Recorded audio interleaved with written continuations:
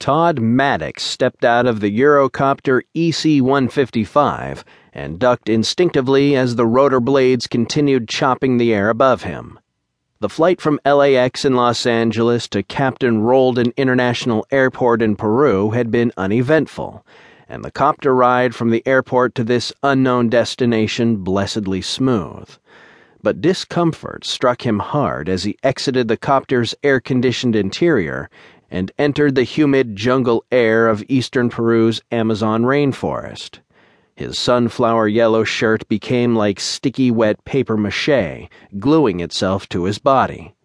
His styled hair, held in place by a thick film of pricey Elnet hairspray, dissolved into a heavy goo that oozed over his forehead.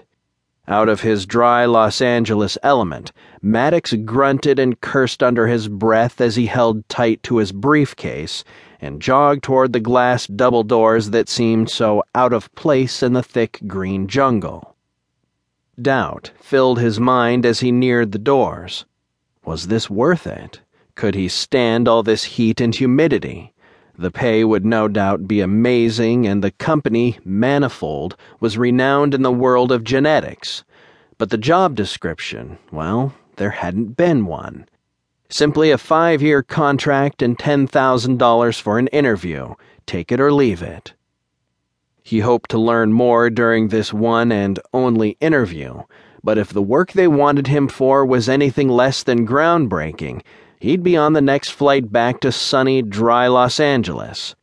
His job there with Cregen paid well and made headlines occasionally, but the chance to work for Manifold was too good to not, at least, consider. Of course, when he agreed to an interview, he had no idea it would take place in the Peruvian rainforest. The double doors swung open and Maddox ran through like he was escaping a torrential downpour, given the amount of moisture clinging to his dress shirt, beige slacks, and now slick hair. It wasn't much of a stretch. Inside the hallway, cool, dry air blasted from air conditioning vents along the ceiling. Maddox's forehead stiffened as the hairspray dried again, several inches lower than when it had first been applied. "Humidity does a job on each and every one of you metrosexuals the boss brings down here," said a deep voice. He looked at the man who had opened the door. He hadn't been spoken to with such disrespect since high school. He glared at the man through his Oakley black-rimmed eyeglasses. The man was tall, and given the bulges beneath his form-fitting black shirt, not a scientist. He filled his voice with as much disgust as he could muster and said, "Excuse me? I'm just screwing with you, man." The stranger slapped him on the shoulder, which hurt, and laughed. He extended his hand. "Oliver Reinhardt, head of Gen Y security here at Manifold Gamma." "You're in charge of this facility?"